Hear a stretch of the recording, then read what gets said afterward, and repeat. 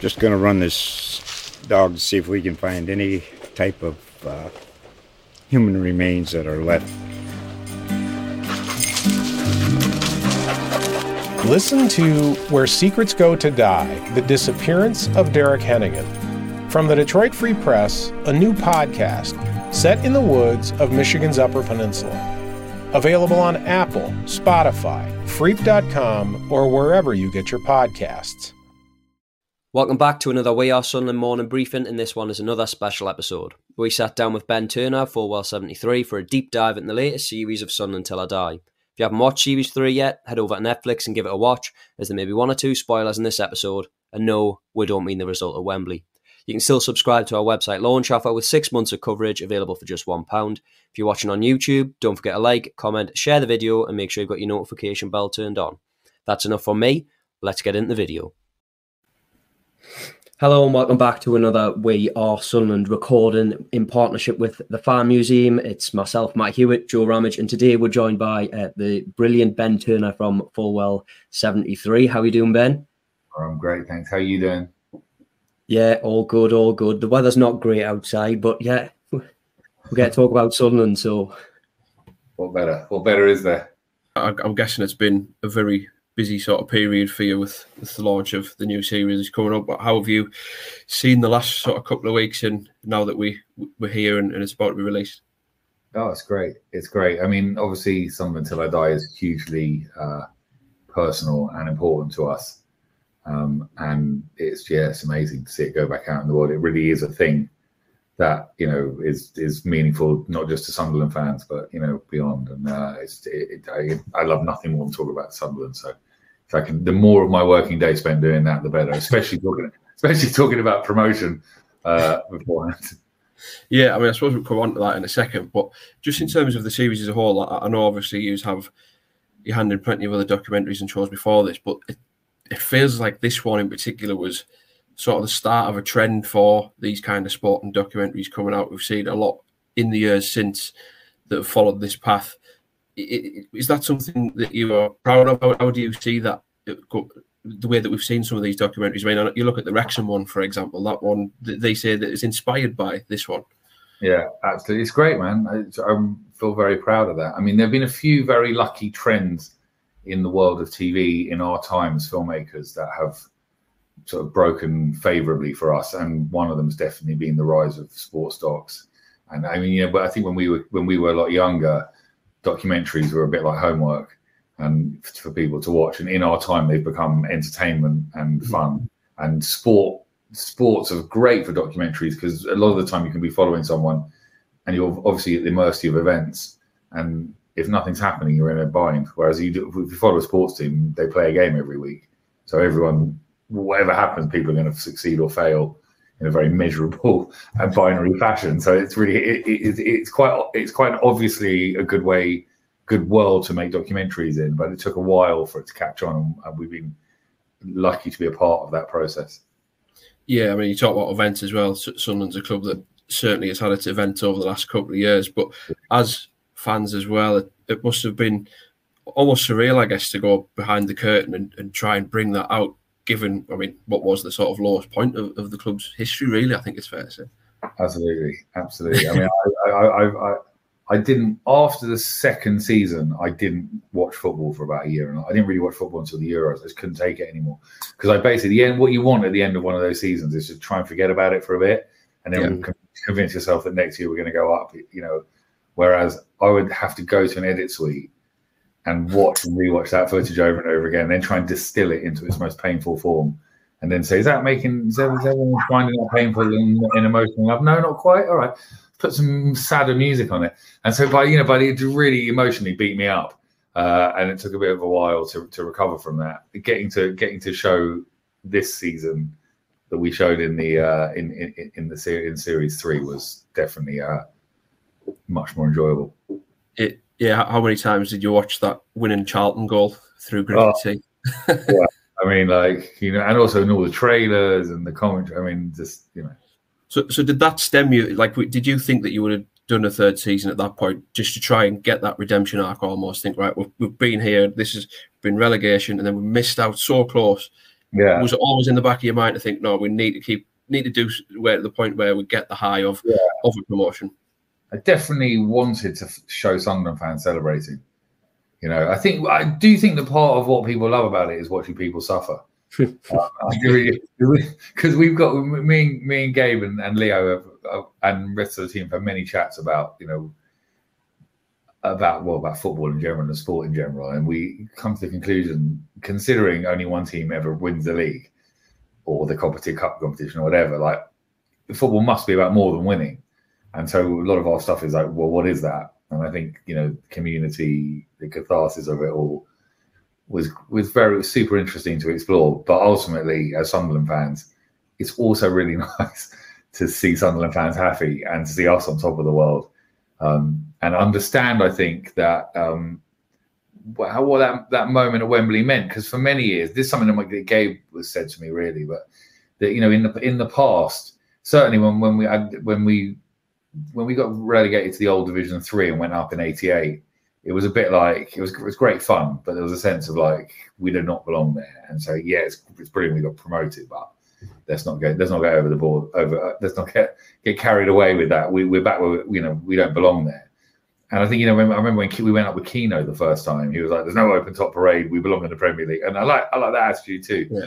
We cut a line of commentary when we get promoted at the end of season 3, where the commentators go, "Sunderland are back where they belong." I'm like, we are not back where we belong.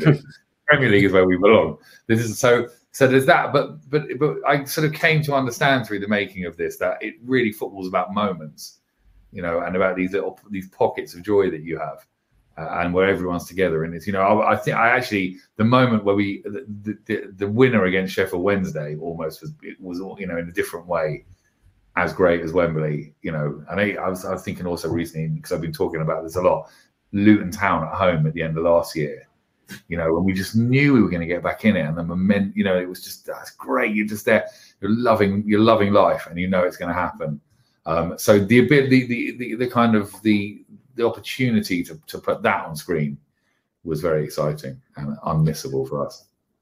Obviously, throughout this series, you obviously speak with, there was a change in ownership in between the two series. You get to speak with Wansatori and Kirill. I mean, again, you've sort of done what even the media sort of haven't been able to do, the mainstream media, because it's been so kept behind closed doors. How was it interacting with them? Because again, it's, having watched it, you get a real insight into Kirill as a human being, and it's something that I think sports haven't been able to resonate with that, but I feel like they can when you watch it. Yeah, well, that in a way is part of what our job is, I think. Like, you know, when you're making one of these shows, obviously the football's amazing and the dressing room's amazing. There's a load of things that are going to, unless you're totally incapable, are going to be amazing or interesting and captivating.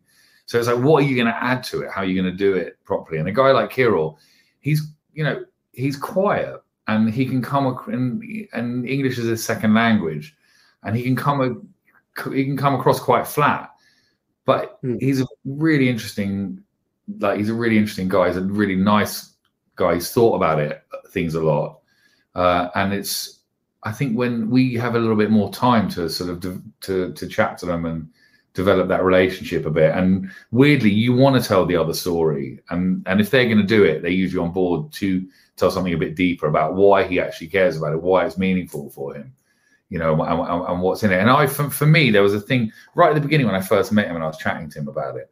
He said to me, we were talking about them sacking Lee Johnson, and he said that he felt that because at the time it felt a little bit trigger happy, and I was asking.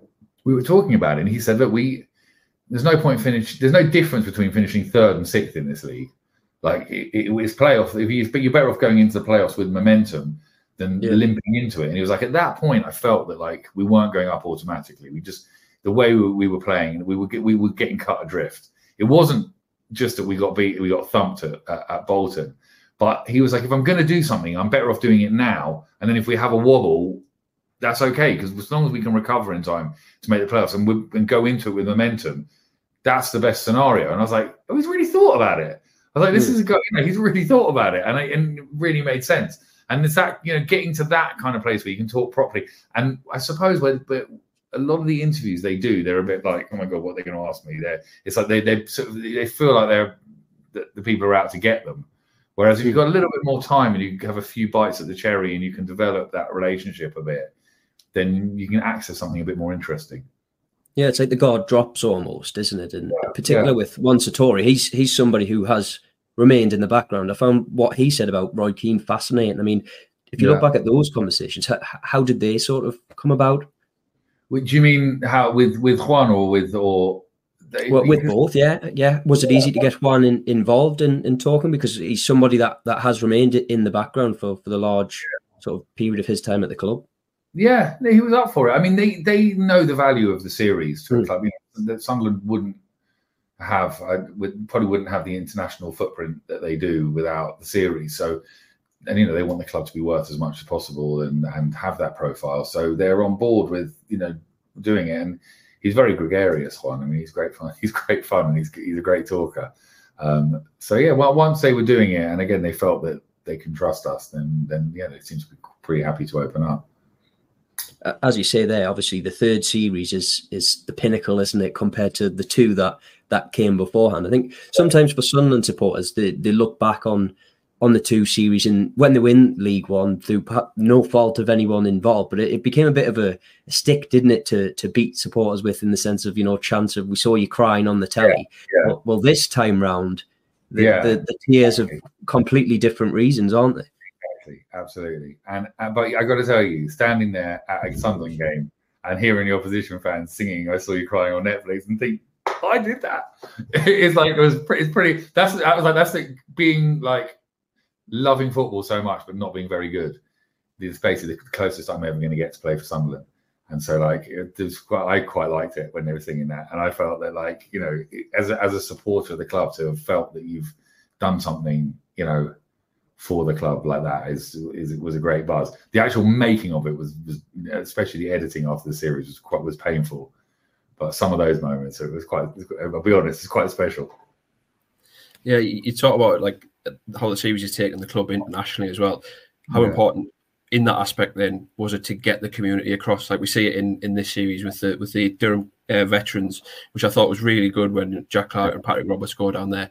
You just really see how much it means, don't you, week to week, and what everyone kind of does and how they just sort of live for a Saturday. And it's really good to see the players give them back in that situation as well.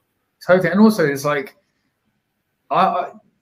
it's a beautiful part of the world, and people are like, there's a beautiful set of people. And you look at like Andrew Camus is one of the people who's the most gratifying in the series to tell his story, just in little increments over 3 series. You meet him in the first series and he's sort of funny. You don't really know much about him, and then you find out that he's a veteran, and you find out some of what he's been through. And you go to Memorial Day with him, and then, you know, and now you catch up with him in series 3, and he's got this, you know, he's got a place to support the veterans, and it's lovely to get to just gently advance that story as you get to know these people and show that, you know, I've been asked a lot on this because, you know, we're trying to start a studio up in Sunderland, and we've got an office up in Sunderland. We describe it as the holy trinity of global production: London, LA, Sunderland, and. But it's like when people ask me a lot, like, what's so special about Sunderland, and you know, it's the people, man. It's the people up there. It's such a special part of the world, and to try and explain why I love this football club so much and why I love this part of the world so much, you've got to get into that, and they make it very easy for you because they're great, and they're great on camera. And I think it's a sort of defining feature of the Northeast that people are generous with their time and give you, you know, and love a natter, want to have a chat. You know what I mean? So like, what you got to put that on, that magic is there. It's a very easy win for the series. It's, you know, you just open the tap and it comes out. Yeah, how important was it to get some of those cash back? You know, think of Peter as well in his cab. You see his journey. You know, you're speaking about that. He's just there speaking. So week in, week out from games, and then he's gone through everything that the club's gone through vicariously, just driving through. It's surreal, isn't it? Yeah, it's very unique. But in Peter Farry, you're giving the world that guy who's sat by you at football all your life. That guy is a little bit more grown up than you. Who's been there a few seasons beforehand. You know what I mean? He's that wise old head. Like, that's part of going to watch Sunderland.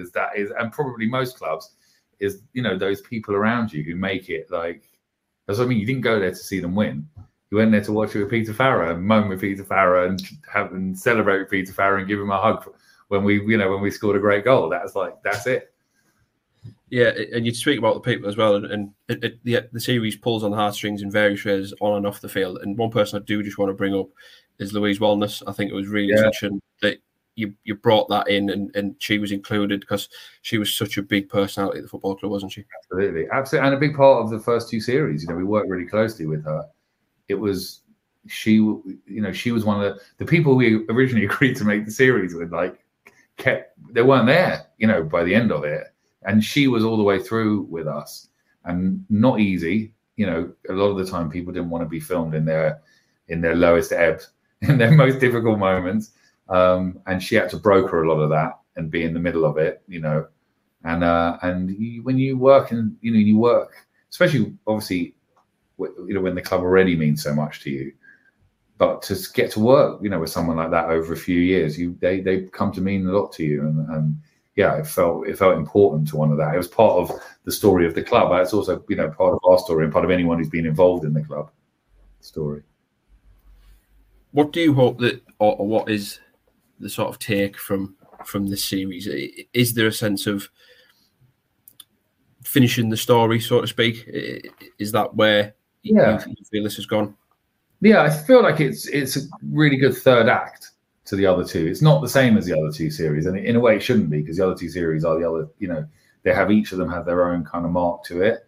But I think more of what the sort of subtext of it, and I hope this is a subtext for the whole country, not just Sunderland, but as it's a really weird time to be alive, isn't it? The news is so depressing, and things are pretty worrying. But I felt in Sunderland that there is a regeneration happening. I think there's a sense of the city. I grew up in London, so I see Sunderland a little bit from the outside, which gives a slightly different perspective on it. I feel like there's a sense in the city that this kind of slightly dilapidated city centre isn't the focus of Sunderland now. It's like it's a wider imprint. There's stuff happening beyond there. The coast is coming up. The city has a sense of itself a bit wider than it was before. And I think things are happening up in Sunderland. And I think that as you feel the club coming up a little bit and getting themselves together, I think that parallels with what's happening in the city. And I think that we a lot of the time in the kind of cultural conversation, we're motivated by fear a lot. And, so you think about the climate and stuff, it's like they just scare the shit out of you on everything. And that's your call to arms. It's like, if we don't do this, but I think the hope is a stronger motivating factor. And I feel that my time, especially in this last series, it felt very hopeful to me. And I hope that comes across in the series. And I hope that I hope it's true. And if it's not true, I hope that by talking about it enough, we make it true. If that makes sense, Yeah.